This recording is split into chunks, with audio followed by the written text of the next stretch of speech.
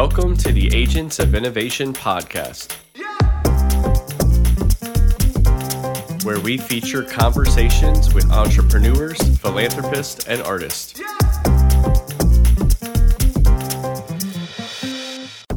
Hello and welcome back to the Agents of Innovation podcast. I am your host, Francisco Gonzalez, and I want to thank you for joining us here on episode 80. Yes, that's right, episode 80. It is quite amazing that we've reached episode 80, and I got to give a little shout out to my friend Will Patrick. Will saw that I had posted episode 79 a couple weeks ago, and he sent me a tweet and said, Francisco, really? Episode 79? Holy cow, you're killing it. Well, killing it because all the people that are listening and supporting, and also because of all the amazing guests that come on this podcast. Now, I only give Will a shout out for really another reason, because somewhere around 2013, somewhere in that range, maybe 2014, Will suggested I listen to a podcast. It was actually the Ricochet podcast back then, and I started listening. I to my memory, that was the first time I really ever considered the idea of what the heck is a podcast and what am I listening to. And so anyway, that started giving me the idea of, the fact that there's this thing outside the typical radio dial that people can listen to through their phones, mobily. You can take it anywhere. You could be on the treadmill at a gym. You could be walking in your neighborhood. You could be in your car, on a train, in a plane, whatever. And you've got all these great programs you could listen to, and they are basically no cost other than the fact that you had to pay for this, expensive iPhone or whatever. But it's really cool. And so I started actually meeting with a lot of entrepreneurs and philanthropists and knowing a lot of independent artists, and started thinking, gosh, I wish more people could hear this person's story. And then I would flip on a podcast and I would say, well, wait a second, maybe I could start a podcast. And by the way, I said that around 2014, started the podcast in 2015, and there are now just so many podcasts. There are podcasts for everything. And so I just am really thankful that people choose to listen to this one and hear all the amazing guests that we have on here. Today, you're going to hear a great conversation with a very good friend of mine who I've known for probably about 8 years or so, Glenn Gilzean. Glenn became the president and CEO of the Central Florida Urban League back in 2016. And kind of cool is that we both lived in different places when I knew him. I was in Tallahassee, he was in Tampa. And we both moved to Orlando within about the same 6 months of each other. Actually, I think the same 3 or 4 months of each other.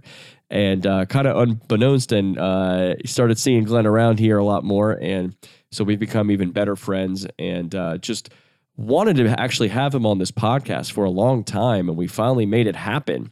So you're going to hear a great conversation with him, and please check out all the great work the Central Florida Urban League is doing for the community here in Orlando. And you could also learn about, different other urban leagues in different localities around the country, all connected through a network of affiliates through the National Urban League. So great work that they are doing, particularly for people in, the African-American community. And they've been doing it since 1910. And Glenn took over the Central Florida Urban League 4 years ago and put so much life into it. It's such a force in the Orlando community now, and he's called upon by all sorts of people, mayors, governors, presidents, you name it. We're going to hear all about this. Also, at the end of this episode, we are going to hear a song by our friend Nicholas Roberts. Nick Roberts was on the Agents of Innovation podcast previously, and today you're going to hear a song from him called Stand on My Shoulders. And I thought that was going to be, really, really great, considering, a lot of people stand on the shoulders of the Central Florida Urban League. And so Stand on My Shoulders, a great song by Nicholas Roberts, who's really just been producing so much amazing music for some time. I think when we had him on the podcast, it's been almost 2 years now, he basically talked to us how he was creating a new song every month. And he's been on a roll, including during this COVID time. Nick Roberts, check him out. And also, you can go back to episode 42 to listen to him and the interview we had. So thank you, Nick Roberts, for all you do and all the great music you produce. And thank you all for tuning in on all the different podcast apps that are out there, Apple Podcasts, Google Podcasts, Stitcher, SoundCloud. If you're on any of these, especially like on Apple Podcasts, go in and write a review. Check us out. I mean, the more reviews we get, the better. The more people will tune in, even if it's a bad review, but hopefully it's a good review. Hopefully it's a nice 5-star review and you've written a little review, a little couple sentences about what you like about the podcast, because it'll move us up in the charts. And that way more people could hear the stories of these great entrepreneurs like Glenn Gilzean. And anyway, we also appreciate you liking us on Facebook, Twitter, Instagram, coming to our website where all those things are linked from agentsofinnovation.org. And we got some great things coming your way in the future, so stay tuned. But thank you so much for tuning in. And now we're going to get to a great interview with my friend, Glenn Gilzean.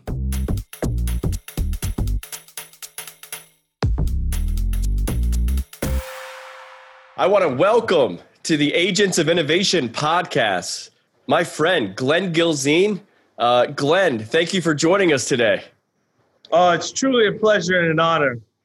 Well, for those of you that don't know Glenn Gilzean, Glenn is the president and CEO of the Central Florida Urban League.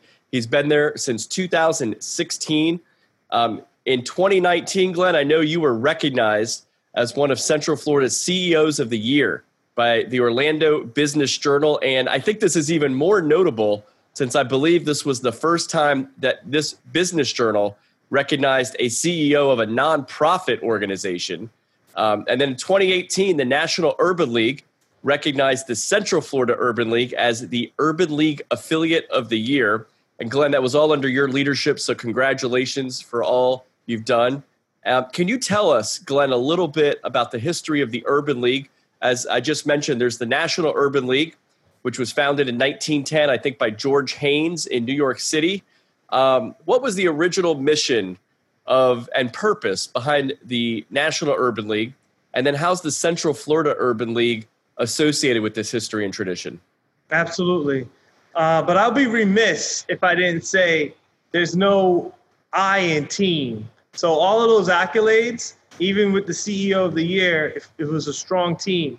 As I mentioned to a couple of friends, that if you put Tom Brady as a wide receiver or cornerback, you're not winning championships. So in order for us to win those accolades, it really was a team effort. So kudos to my team.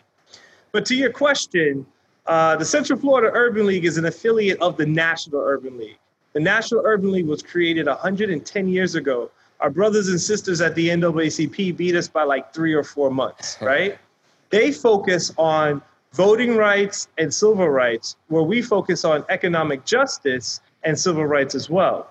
So once we were really birthed out of the Great Migration movement. And what that was is when African Americans were moving from the South to the North to compete for the jobs in the industrial North, but also to take care of themselves and their families, they realized that segregation and racism has no boundaries. So it was the Urban League that provided the skill set and the tools needed in order for African-American families to take care of themselves and also find the quality housing, jobs, health, and educational opportunities. So that's how we were founded and we were created. And it really is an honor to have the ability to work here. Well, you do incredible work there in our community. Here, of course, many people know I live in Orlando as well. And Glenn, is the Central Florida Urban League its own freestanding organization? How is it affiliated with the National Urban League? What's that relationship like? Yeah, great question. So just like other nonprofits like Goodwill, United Way, we're all built, and Habitat for Humanity, who I sit on their board of directors for the state. We're all created as a federated model. And what that means is that the local board of trustees governs the organization. We are all independent 501c3s. However, the national affiliates and also charters the different local branches, but the term we use is affiliation. And from there, so our affiliate is actually technically the affiliate of the future. And what that means is historically, because of communities and how it was structured, most of these Urban League affiliates were city ran or county geographically bound. Ours is more of the future where we're more of a regional base. So we have everything from Polk County, or as great Sheriff Judge would say, Polk County, right? Yes. All the way to Volusia, and we cover 7 counties. It's Polk, Orange, Osceola, Lakes, Seminole, Brevard, and Volusia. And what's exciting is that we're now on the verge of opening up our satellite office, our first one over in Seminole County in Sanford, followed by Kissimmee, and then organically growing out into those other 7 counties. When I took over, unfortunately, this affiliate was really in shambles. We were $1.2 million in debt, and we were on the verge of being shut down. So it really is an honor to see how the hard work of myself and my staff and my board of directors of being able to turn this around, and it was great to have National recognize us. Yeah, well, Glenn, I've watched you and your team grow over the last 4 years, and not just grow, but really have an impact in the community. You guys are just doing so many things. I want to get back to that in just a moment. But first, since we are talking to such an agent of innovation like you, Glenn, I want to let the audience get to know you a little bit and a little bit more about your background and your story. So you and I have a little bit of a similar history in terms of where we grew up. Unfortunately, I didn't know you in those days. I missed out on many, brother. We're many brothers years. From another mother, man. Yeah. You know that. Brothers from another mother. That's right. But you and I both grew up in Broward County. And I know you went to, I went to Nova Middle School, but you went to Nova High School. And tell us a little bit about the early days of Glenn Gilzean growing up in Broward County. So, and this is fun fact, and I don't think anyone knows this except for my family, but and this is how you know we're brothers from another mother, right? So my grandfather, his name was Francisco Pablito Gilzean, born in Havana, Cuba. So wow. We're really my dad was born in Havana, Cuba. So, wow. And then he migrated to Jamaica, where most of Cubans migrated to Jamaica. And there was this trade, from what my parents have shared with me, where doctors from and laborers would go from Cuba to Jamaica, and then Jamaica would provide some of the sugar and some of the workers and some kind of deal. But at the end of the day, I just know that's where Grandpa met Grandma in Jamaica, and then had my dad, Glenton, and then here I am today. So wait, are you telling me there's some Cuban in you? I'm saying that Afro-Cuban is definitely a high percentage, my brother. Wow, that's amazing. Okay. I've known you now for a while, and I don't know that we've gotten down to this story before. Well, we got to leave some great things for the podcast. That's right. What we're doing right now, brother. That's what we're doing. That's right. So, Glenn, tell me. Sharing about growing up in South Florida, one of the cool things. So here's what happened, right? I was on verge of going down a path too many African-American boys follow. And my mom was like, hey, son, wouldn't you like to earn an allowance? Not knowing that those 7 words, right, are the ones that actually saved my life from destruction. So she said, in order to earn your allowance, you have to do your homework every day, do your chores, and help her sell Mary Kay products. Right. So a couple months go by, and business is booming, making money left and right, products being sold, but no allowance money. And I said, Mom, what's the deal? Where's our arrangement? She said, son, in business, since you're a business partner, we have to have a business meeting. So I said, okay, Mom. So she said, Friday we'll have our business meeting. Great. So I run home Friday after school saying, Mom, ready for our business meeting. She opens up a black composition book that says money owed to Glenton, $600. Jumping for joy. I'm ecstatic. But then she said, son, in business, there's a key thing called business expenses. And you see the roof over your head, the food you eat every day, and the clothes on your back, you now owe me $1,000. So I was in the red $400. You see, Francisco, the money that my mom used was to help cover both tuition at a small private school and then also after-school tutoring. My dad was the only one that supported a family of 6 on less than $30,000 a year. So she needed the money in order to help me go from where I needed to go. Sadly, I was reading at a 2nd grade level in the 7th grade. And in all honesty, I shouldn't be here. When I look back and I look at all my friends I grew up with, some are in jail, some are dead. So if it wasn't for my mom being creative enough to figure out how to get me on track, both academically and behaviorally, and then from there, that helped me get through high school, which helped me get to college, which helped everything fall into place. So that's my upbringing. Well, kudos to your mom, and thank you, Mrs. Gilzine, because we're all the beneficiaries of your hard work today, Glenn. Glenn, would it be accurate to say that your first job was a Mary Kay sales rep? How does that work? So you're going to get me into some trouble because on every resume, every application, I've always put down my first job was working at Circuit City. But technically, yes, first job was working helping mom sell Mary Kay products in the community. So that was what, 7th grade? The Mary Kay? Yeah, it was 6th, 7th grade. Yeah. And then when did you get this Circuit City job? And tell us about that and tell us some things you've learned from both of those jobs. So I already shared the learning lesson that mom, you can never fight mom. So when mom says that you owe money, you owe money. That's the Mary Kay job. But in all seriousness, with the Mary Kay, it taught me a sense of entrepreneurship from very early on, right? And if you worked hard, you would reap the seeds that you sow. So that was a good thing. The Circuit City job was an assistant customer service manager.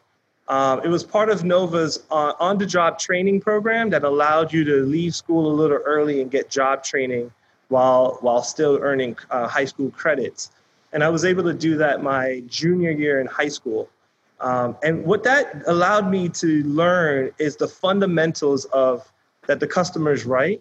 And I think those skill sets, both being an entrepreneur, helping my mom sell Mary Kay products, but then going to Circuit City and understanding the fundamentals of customer service, I think those are the two components that have helped me along the way with my career, especially now in the Urban League, because all the work we do is all about customer facing, and being solution oriented. And that's the thing that I'm instilling in my staff and my team. So those are the two big components. So that's excellent. Glenn, I know after graduating from Nova High School, by the way, really cool program they had there. Is that because Nova's a little bit of an experimental school? You don't really see schools doing that too much, right? Partnering with companies to have programs like that. I mean, I would love to see more of that. Yeah, so when we think of school choice, Nova has been a school choice or a choice school right, yeah, from like the 70s. Yeah. Every school in Broward County back in the early 80s and 90s were neighborhood schools, with the exception of Nova, where they accepted students from everywhere in Broward County. And that awarded me the opportunity to do so many great things. I remember going back to my high school days, one of my good friends, David, was like, "Hey, Glenn, I'm about to do this high school in Israel trip." And I said, "Oh, that sounds cool. I want to do that too." So then he said, "Yeah, just tell your mom about it." So I go home and I said, "Hey, Mom, a couple of friends are going to Israel. I want to do high school in Israel, right?" And this is what I love about her. She knew we had no money to pay for it. But instead of her saying, "No, boy, go sit down somewhere," she said, "If you can figure out a way to get it paid for, you can go." Very next day, go back to school, talk to my friend, said, "Hey, Mom said I can go, but I got to figure out how I'm going to pay for it." He says, "Glenn, why don't you go to the JCC?" And I'm scratching my head like, what the heck is a JCC? Jewish Community Center. So I took it on myself. I said, "Yeah, I'll go." So I went to the local JCC in Broward County. And I remember speaking to the executive director, and I said, "Wouldn't you love to hear from an African-American perspective of how Israel is and stuff like that?" And the guy looks at me and says, And I thought I bombed that whole conversation, right? 5 days later, I get a call saying, "Yeah, we're going to fully fund your trip to attend Alexander Muss High School in Israel." And I tell you, that was the most amazing trip. but it also has prepared me just for life.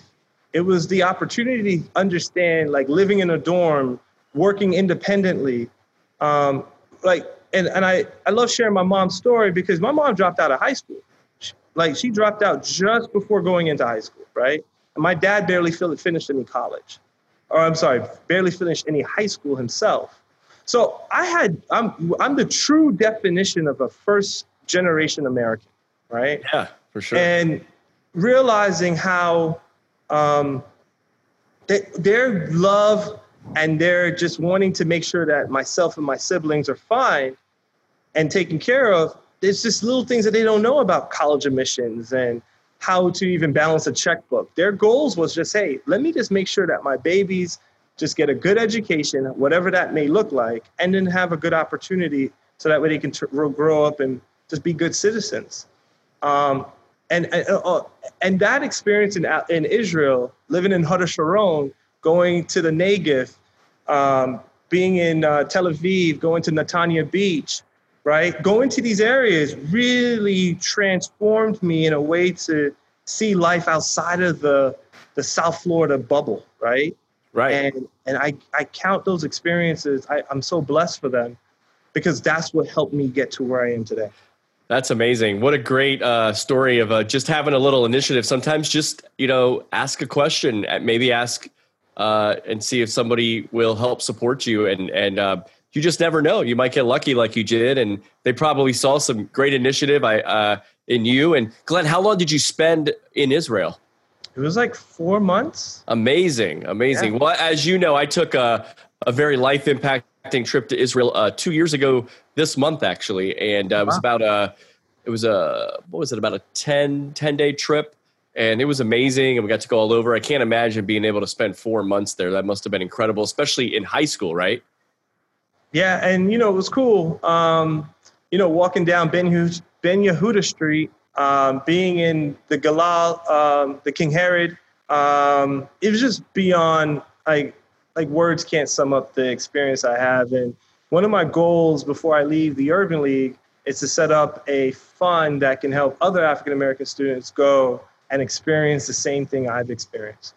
That's incredible. Well, for anybody listening now that might be able to help make that happen for Glenn in the Central Florida Urban League, I encourage you to contact him because I'm sure there's a lot of great groups that would love to partner with you, Glenn, to make that happen. And I highly recommend everybody take a trip to Israel, no matter your faith background. Obviously, for someone who is Christian like ourselves or Jewish, or I think it's just an incredible place. But obviously very historic, and I mean, all the greatest stories in the world come from that little spot in the world. So let's move on here, Glenn. Though you graduated from Nova, went on to the University of South Florida, not located in South Florida. Let's be clear, it's in Tampa. But I know you got you did your bachelor's there, and you also did a master's degree in entrepreneurship from USF Center for Entrepreneurship, which also, again, seems like a rare program. A lot of times you see a lot of business schools are teaching a lot of great things, but a lot of them don't teach entrepreneurship. Tell us a little bit about your experience at USF, some of the things you studied, and how it prepared you for your next steps beyond college. Yeah, so USF, go Bulls, go Bulls. People always say never say college are your best years of your life, but I disagree. I love college. College was great. So I studied biomedical science and also obtained a minor in medical physics. Wow. And my plan was to go to medical school and be a doctor. But then I realized one fundamental fact. I am terrified of blood. Same. When I see it, I cringe. My little sister, when we watch Grey's Anatomy, will cover my eyes because of the fact that I really become squirmish. I know I shouldn't say this on a podcast that will go viral, but the truth is the truth, my brother. And the truth shall set you free. So then as I was continuing to study, but then I started to watch the Morgan & Morgan commercials, and I was like, do I want to be the new definition of malpractice insurance? And I said, no, I don't want to do that. So I asked myself the question, what can I do that can make a long-lasting impact in others' lives without being sued? And then I stumbled on that answer. The answer is public policy. And there's a guy that I'm forever grateful for. His name is Dr. Ed Holman. And this brother he's from Louisiana, a white guy. I call him a brother because he's the coolest guy ever.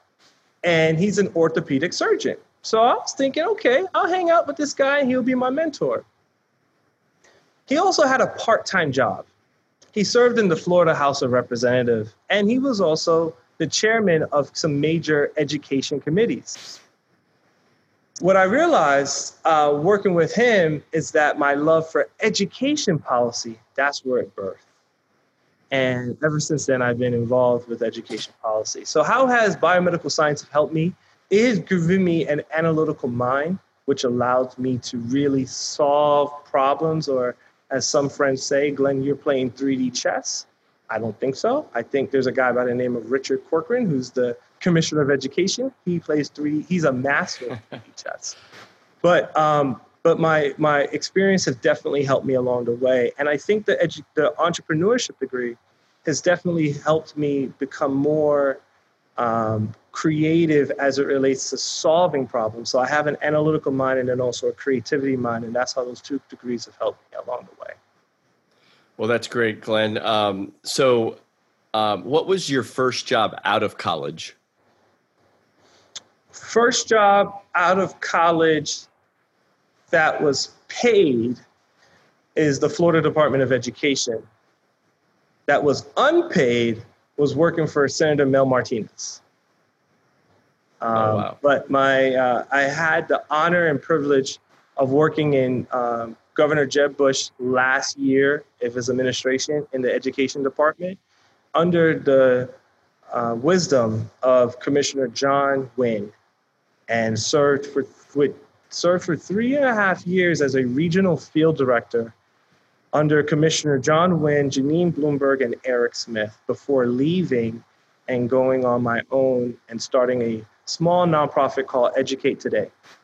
And Educate Today was birthed during that time period. We had a ramp up of accountability measures and tons of homework.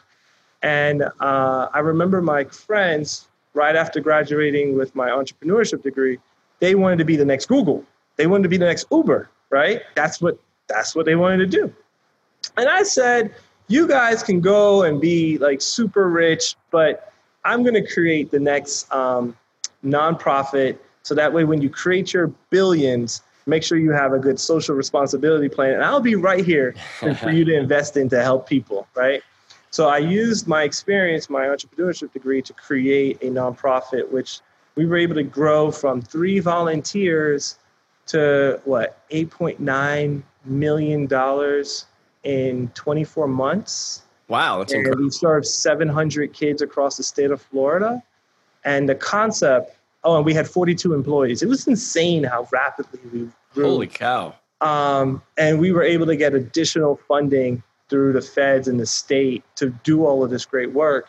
But the concept was take the Boys and Girls Club model and infuse academics and homework. So that way moms stop complaining. Why is it that you're leaving the Boys and Girls Club at 6:37 and then coming home and doing 2-3 hours worth of homework? And the way we did it is through a concept which has now been adopted called project-based learning. And that's where it's really disguised learning. So you're still getting homework done and you're still learning, but it's fun and engaging for the child. And then the nonprofit was acquired by a for-profit tutoring company called Quantum Leap out of Jacksonville.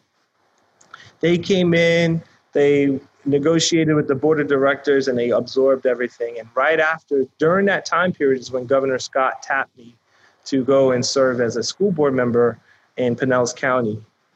My predecessor passed in office, which gave the governor the ability to appoint anyone he so choose. And I was very blessed to have the opportunity to serve the residents of South Pinellas County.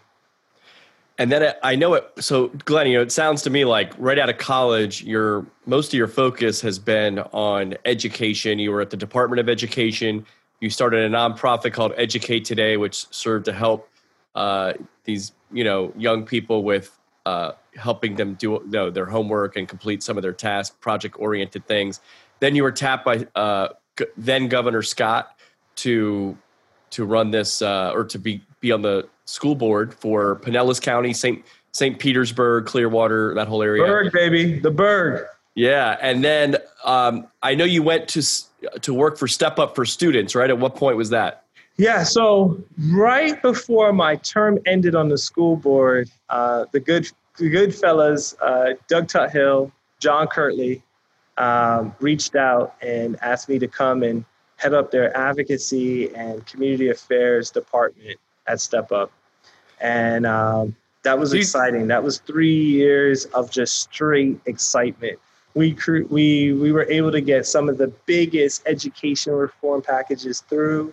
And the organization grew during that time period because of the legislation from 40,000 students served. And when I left, we were just hovering over 100,000. For those not familiar with Step Up for Students, can you tell us what they do?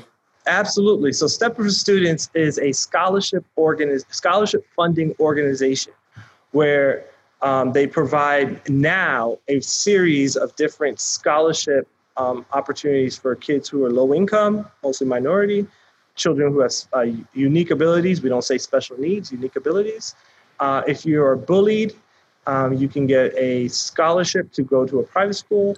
And they have now a reading scholarship. And then they recently were able to get legislation passed to get students who are working class families get access to scholarships to go to a school of their choice. So my good friend John Kirtley realized a massive need that if you're affluent, if you have means, then you have the ability to go to any school of your choice, regardless of where you live. So the school choice option that I had in high school in Broward, that's an anomaly. That doesn't happen often, right? You're stuck at going to the school in the neighborhood. I grew up in Lauderdale Lakes, the poorest zip code in Broward County, period. I already told you, I have friends who are in jail, and I have guys I grew up with who are not even around anymore. They're 6 feet down, right?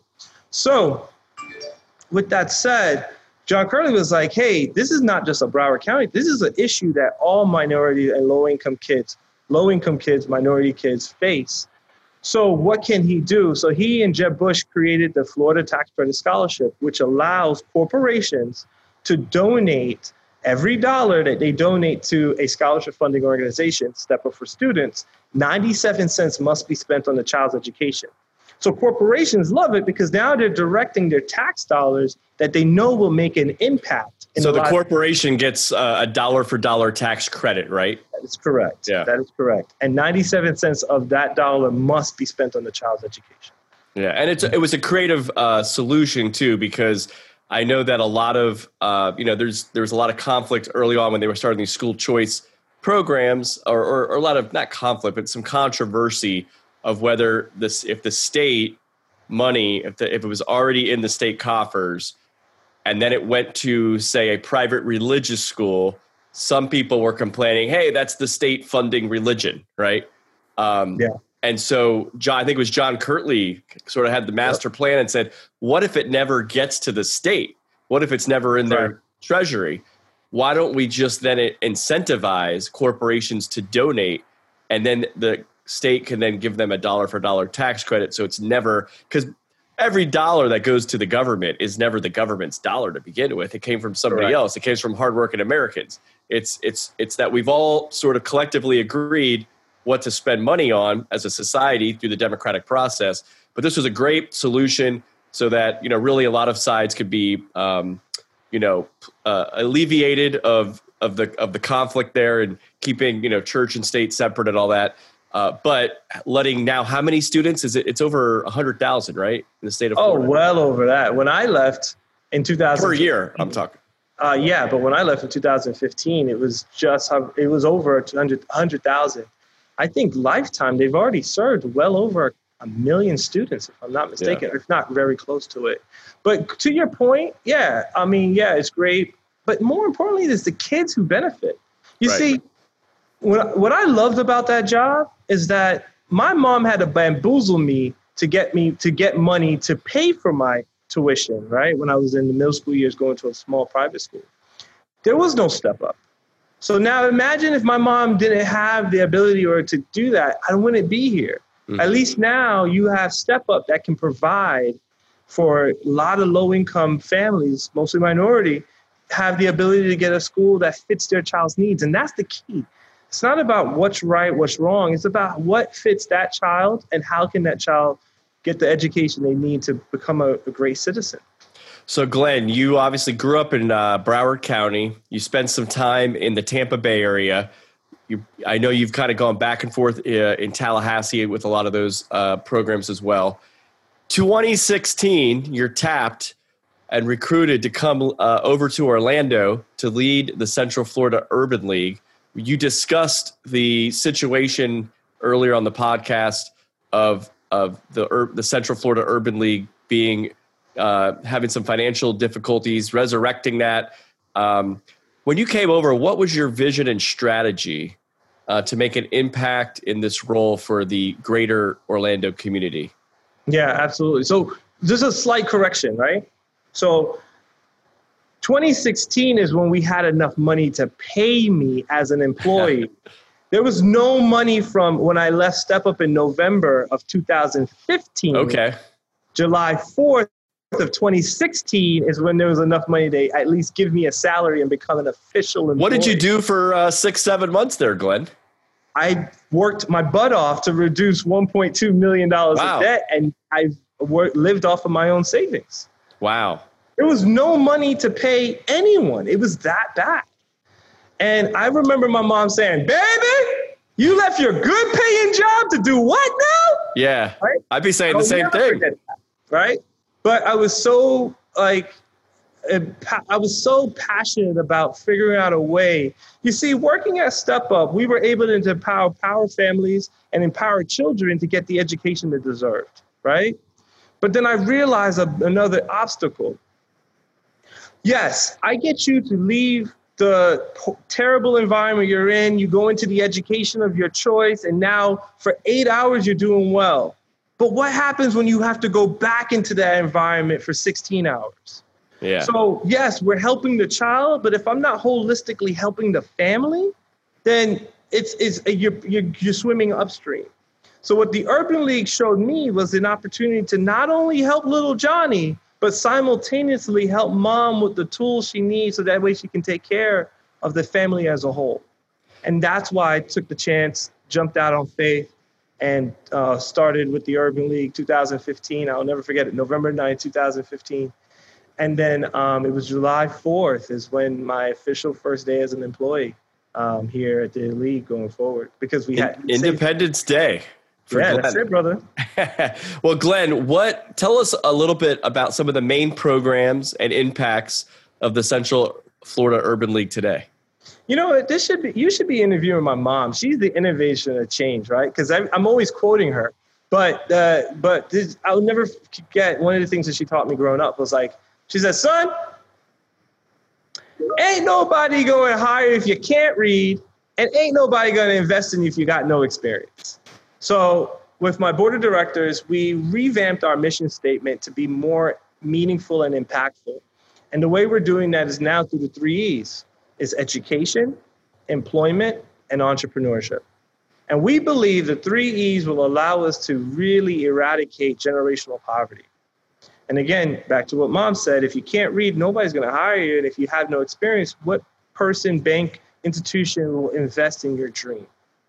But we do know that the backbone, especially of the African-American communities, is businesses and schools, right? The Black business and the school. Those are the two major anchors. So if we're able to figure out how we can increase the number of businesses, increase the number of talented workers, and then more importantly, to get to talented workers, getting kids to learn how to read and pass and get through school, that's how we're going to transform communities, right? So to your point, what are the big programs?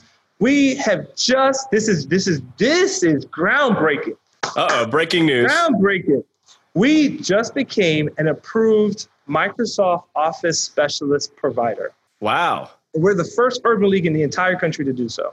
And what that means is, well, a little step back. We realize that if you have this certification, you can demand roughly about $17,000 more just off rip. Number two, in today's COVID world, everything is digital. The people who are severely impacted, who are unemployed due to COVID are, and I've heard this from multiple employers, are individuals who have no IT computer background at all. So if we can create that platform, create that pipeline, then we have a hand of getting people back to work, but simultaneously being able to have them support their families. That old saying that you give a man a fish, he eats for a day, but you teach a man a fish, he eats for a lifetime, we're taking that to heart. And through our Microsoft program, we'll be able to do so. We're really excited about it. We anticipate serving well over 100 individuals with this certification and then getting them back to work, gainfully back to work as soon as possible. So they get a So how does that work? If someone's out there listening right now, and they want to take part in one of your programs, any one of your programs, but maybe specifically this Microsoft certification, how do they get in touch with you? How do they start the process? And what is this certification? I mean, what does that actually mean? Is it like a how is that recognized in the IT community? So it's an official Microsoft Office specialist.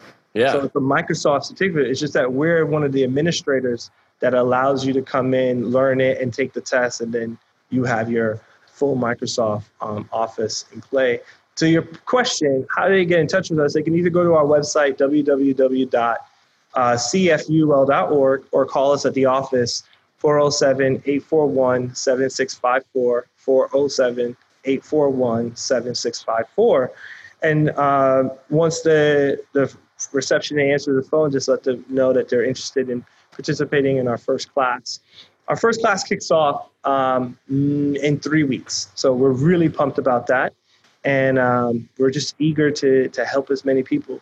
The old saying is that if you're not a part of the solution, you're part of the problem. And right now, you could just sit back, or you could say, you know what, we're going to do something that makes sure that help people, especially knowing that, while people in Washington are figuring out that, people in Tallahassee are doing what they do, what can we do on the ground that can be meaningful and impactful? And that's one of the keys going forward.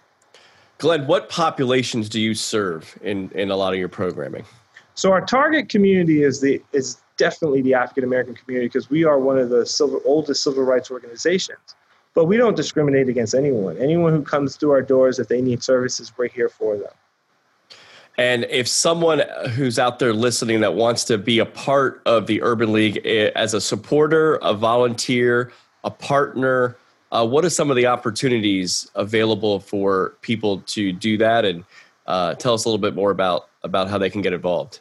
Yeah, so opportunities, we are, all right, I'm going to do another news splash. So we just partnered with the NBA as of today, tomorrow, to host COVID testing at our office in Pine Hills. There has been COVID testing in all of Central Florida, except for the ground zero areas of the African American community.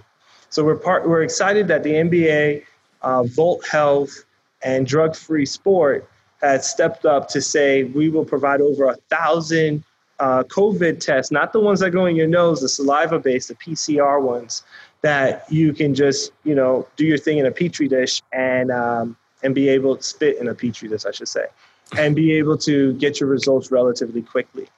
But in order to partner and get involved and engage, our website, we have a Get Involved tab. You could just go fill out a field, or if you call the office, just ask the front desk person to ask for me, and I can definitely connect them to wherever their heart desires within our mission, which is the 3 E's. So if someone is interested in getting involved in education, let me know. Employment, we have some opportunities there. They can come in and provide mentoring as it relates to resume writing or Dress for Success or interview skills. We're getting ready to launch a couple of those workshops, but we would love to have some facilitators.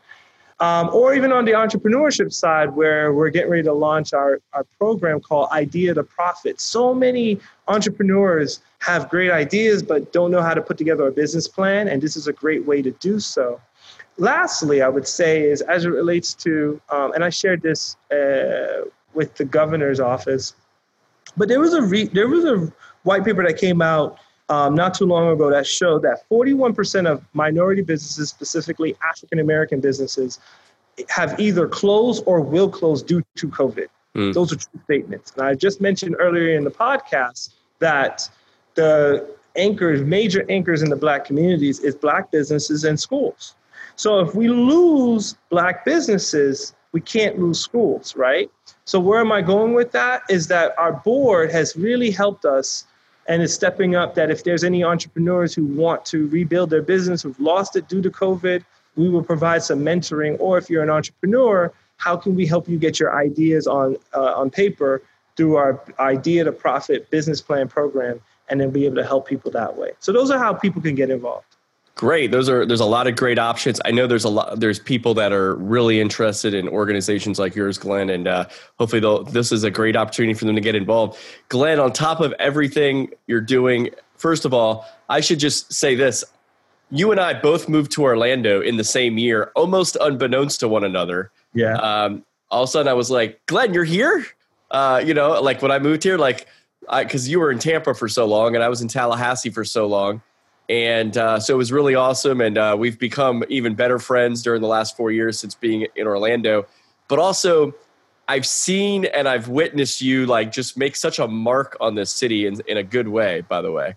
And I remember when I would start going to events just around town and you were popping up and you had your Urban League lapel pin on and I was like, I didn't know there was a Central Florida Urban League and there's all these things and you started popping up. I remember, I believe it was 2016. I was just a few months here living here and you had a really great program in downtown Orlando. I think it was at the Citrus Club.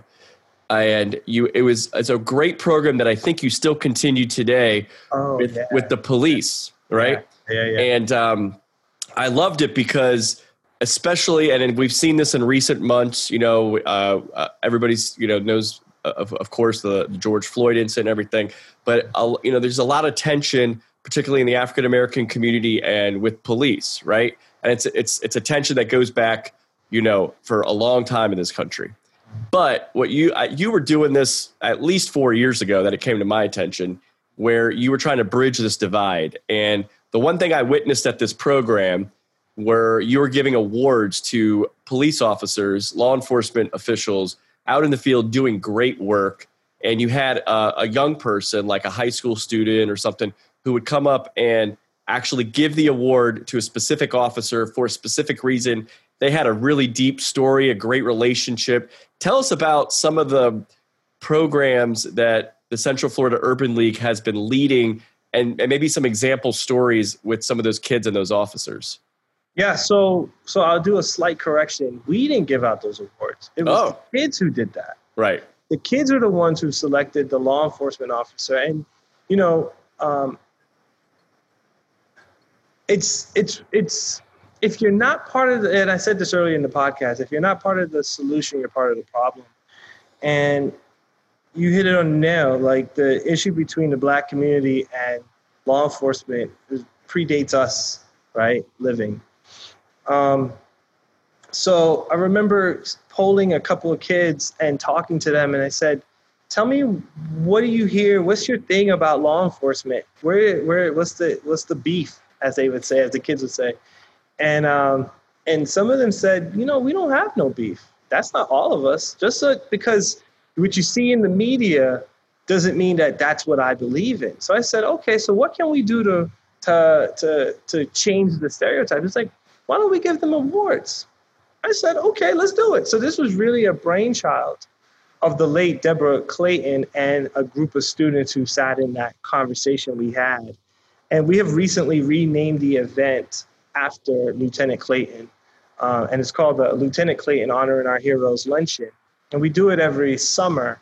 We didn't do it this summer, one, because of COVID, but then two, her murderer is on trial, and that trial has just started. And the widower, Deborah Clayton's widower, said, please, let's get through the trial first. So he wants us to bring it back next year. But for right now, let's get through that. And, God bless Deborah. You could probably hear it in my voice. But she was one of the very first people to take me in And she said, hey, Glenn, you got a funny last name, but you know what? I need you to succeed because we need to figure out a way to bridge the gap between law enforcement and the community. At the end of the day, if something goes wrong, who are you calling? 911. But we need to work together. And most of these individuals in the community don't realize that some of these law enforcement members live here in the community too. I remember one guy, Mr. Williams, saying, hey, I didn't know Officer Jackson's son played Pee Wee football with my son. And what that did, it built a relationship by just being able to connect them. So one of the things we did as well was Coffee with a Cop. I think that was my very first event on the job. And there was no agenda, no hidden conversations or speeches. Just come to McDonald's and we'll give you free coffee and there will be some law enforcement there and we could just have a frank conversation. And we did that a number of times, which ultimately led into when then Sheriff Demings was able to release a report that showed that crime was down, especially in Pine Hills. And he attributed that to some of our efforts as well.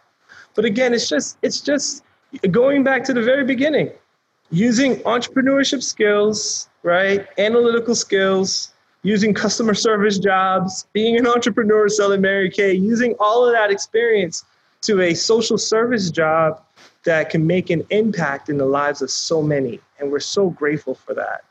Well, you've brought a lot of innovation to the nonprofit space with the Central Florida Urban League, and I remember being at the lunch in 2016, or the breakfast actually in 2016, where Officer Deborah Clayton, was honored as one of the officers, and I think it was the next year that she was killed in the line of duty, and it was very sad to hear that, but. She believed in you and what you're doing. And it's also just emblematic of the fact that, these people are in law enforcement. Many of them are heroes. They're also right there in the lives of these kids who think so highly of them. And they're role models in many ways, but they're right there in the line of duty. We oftentimes forget that. And unfortunately, things didn't go too well there. But Glenn, you've done a really great job. And as I mentioned, you're now recognized as a go-to leader in Orlando when on a whole host of issues. I know you're called upon by the mayor here. By the way, when I was at that first breakfast, as you mentioned, it was then, what was his role? Chief of Police, Jerry Demings? Sheriff. Sheriff. He was the sheriff. And anyway, by the way, I was kind of a newbie to Orlando. I literally been living here like 2 months. And you said, Cisco, come to this breakfast.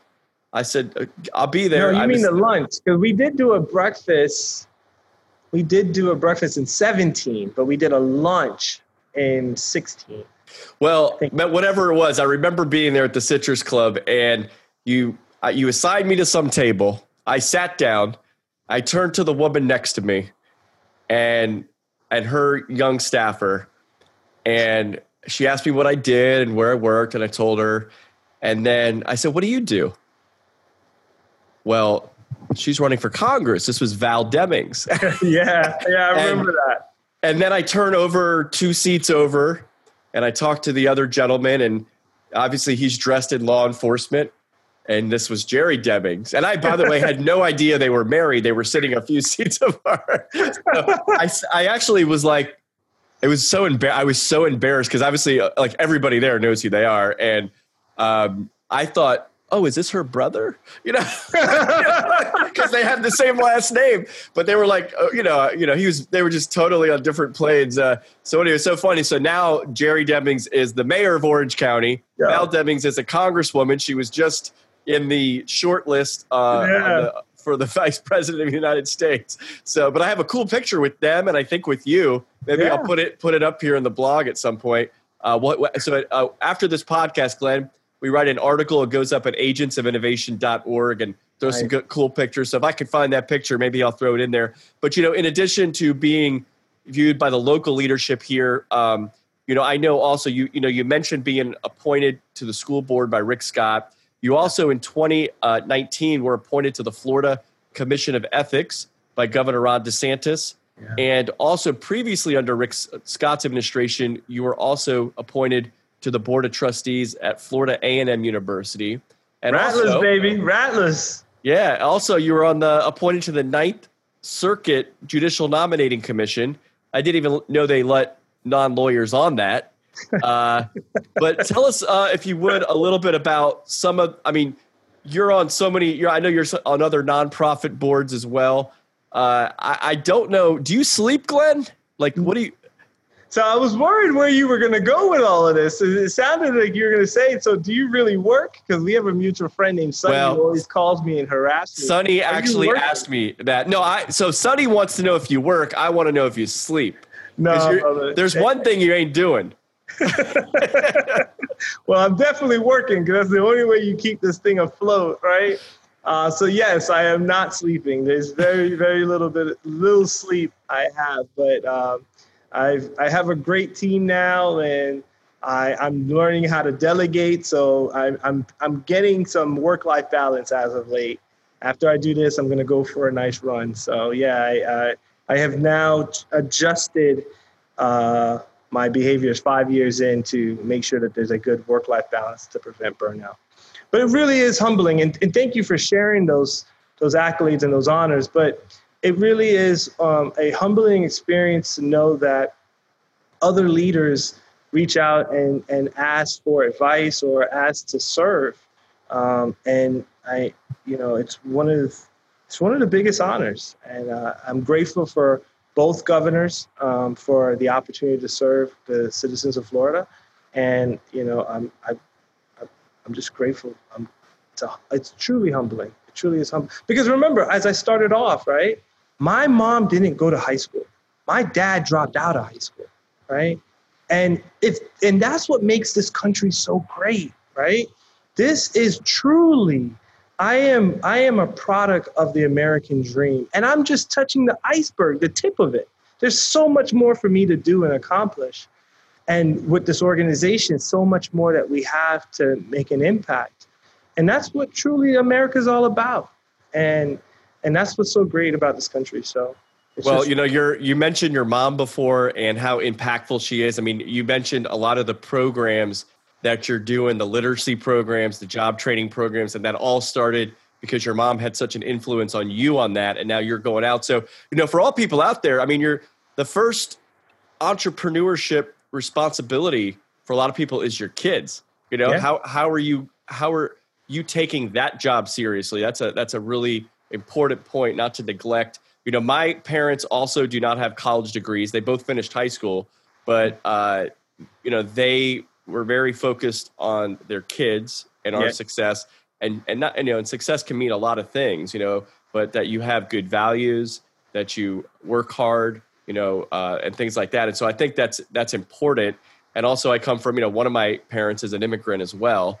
And so I think, kind of seeing his family's life coming here and all the hard work, and they knew that this country presented so many opportunities that they didn't have, or that opportunities they lost, frankly, in Cuba as well. So now, Glenn, in addition to local, in addition to state, you and the Central Florida Urban League, by the way, one thing I want to just mention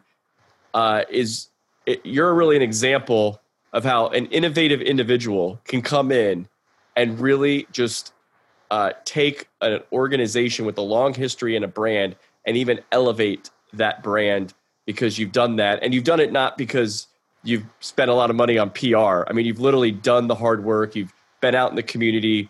You created all these innovative programs.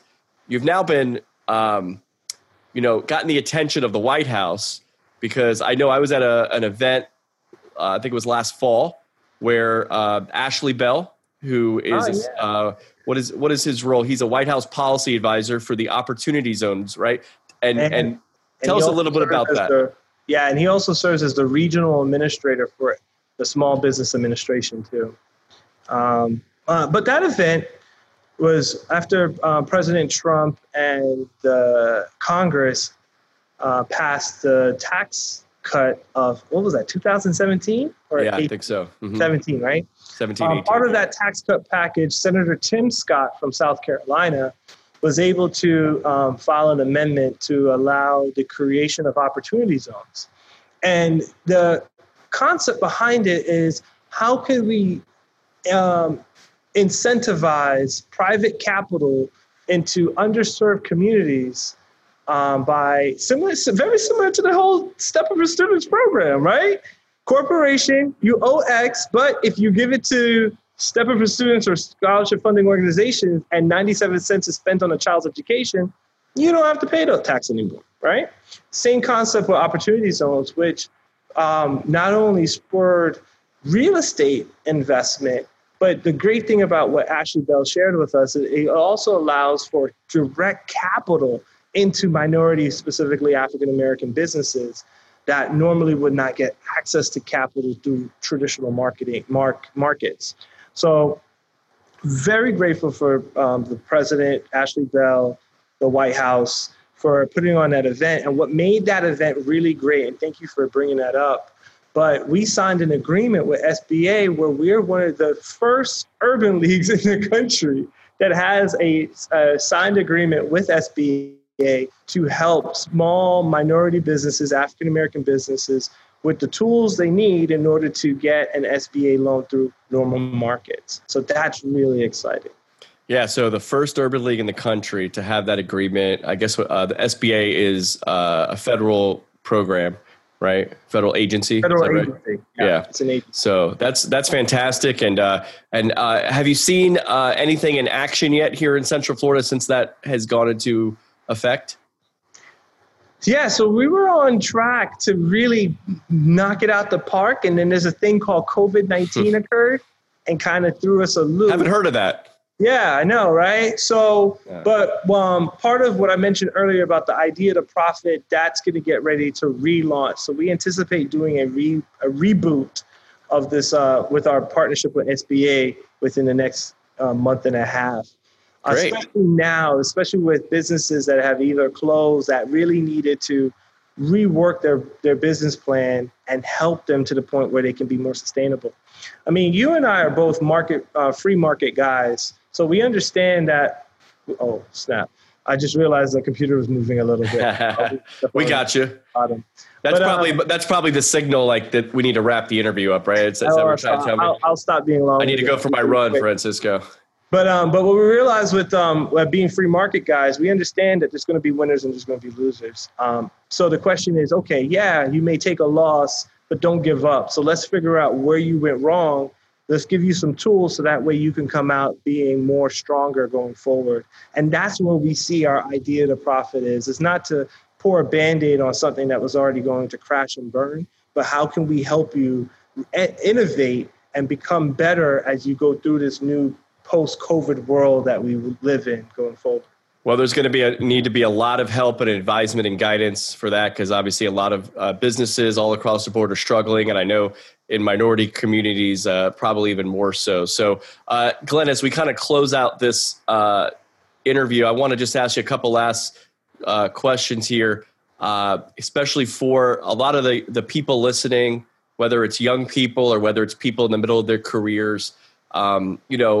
I want to get your understanding of why is entrepreneurship important, but also maybe there's somebody out there right now listening. Maybe they live in a struggling community. Maybe they come from a working class family like yourself. Maybe they only have one parent, maybe it's a high school student or even a young adult, as I mentioned. What advice would you give them about getting ahead, or maybe even about considering being an entrepreneur? Like, what are some of the actionable steps they could take? That's a great question, Cisco. So dream big, know that you will get knocked down. And what's interesting is people see all these wins. They don't see all the failures, right? All of the hard work and the struggle and the challenges. I will share this one thing. I remember, so here's the fundamental question with the Urban League when I took over. I said, this is a 100, then it was a 109-year-old, but it's 110 years now. I said, how do you make a 110-year, 109-year-old organization relevant in the 21st century, right? Because if it was doing great, some of these chronic problems that we have would be eradicated. Right. So evidently it's not working, right? So then I remember going to funders and pitching the idea and telling them this new fun integrated guy. And you know how many people said no? I had well over 100 proposals that got denied. Wow. Before I got my first proposal accepted, and it was only for $5,000. Mind you, I had a $1.2 million cloud hovering over me, man. So what I would say to any entrepreneur is just, it's not going to be easy, but trust me, if you stick with it and you work hard, it will pay off. And people will see that you've overcome the odds and the obstacles, and whatever you're doing, if it's community service, social services like I'm in, then the reward there is the hundreds and thousands of people that you transform their lives, right? Yeah. If you're in business, you still transform people's lives just through capitalism, right? Think about all the hundreds of thousands of people you can employ once your business gets off the ground, right? Because that's the beautiful thing about America. And so, we need more entrepreneurs to get out there. Go ahead, try. If you're young, try, but don't give up. I remember Thomas Edison, it was his 1001 try before he figured out the light bulb. It was Jackie Robinson that everybody here, people don't know that Jackie Robinson had the most strikeouts, but people only remember his home runs, right? So what I would tell anyone, the best piece of advice, don't give up, keep trying. Keep trying, because it will pay off, and you will be so happy that you didn't give up. Well, that is excellent advice. You know, Glenn, there's a movie I watched a couple years ago. I don't know if you saw it. I believe you can find it on Netflix now. It's called Walt Before Mickey. Have you seen that movie? It's a fantastic film. And in fact, somebody from Central Florida, Armando Gutierrez, was behind it. I think he's actually acting it as well. And but anyway, I saw this, and you know, we both live in Orlando. Walt Disney World brings, well, they're part of why 75 million people every year come just to Orlando. I mean, number one vacation spot in the world, right? And you see this movie. What's cool about this movie is the entire movie is the young Walt as an artist, as an entrepreneur, failure after failure after failure after failure. And it's so frustrating, right? And he fails for like how many times, and his little thing doesn't get picked up or whatever.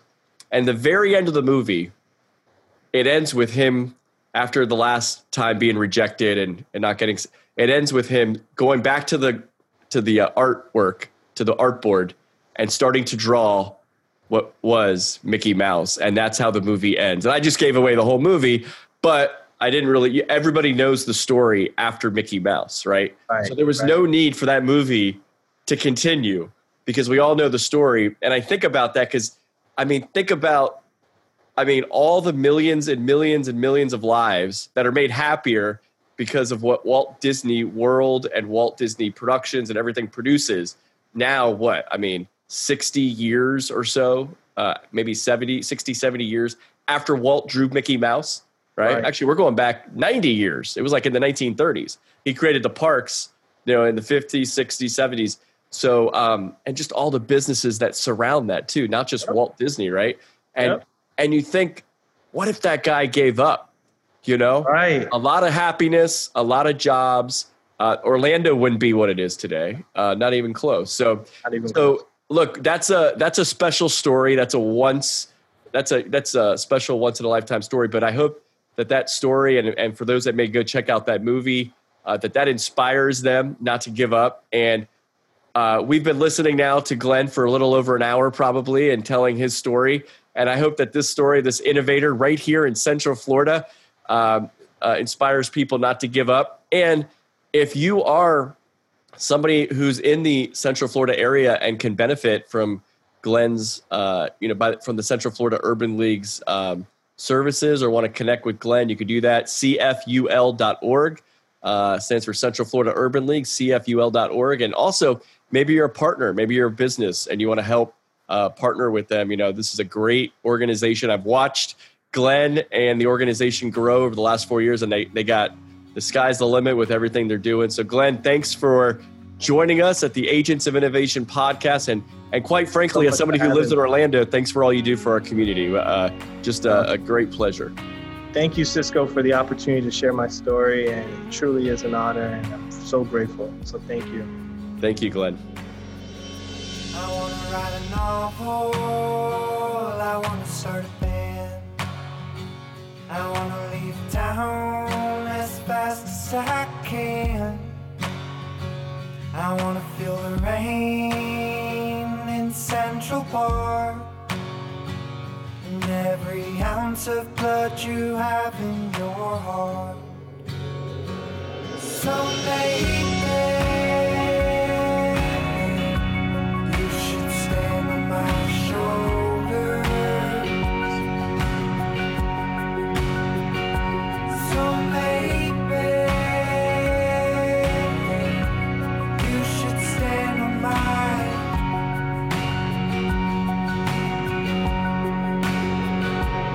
Wanna take a picture that could change the world, and maybe settle down when I find the right girl.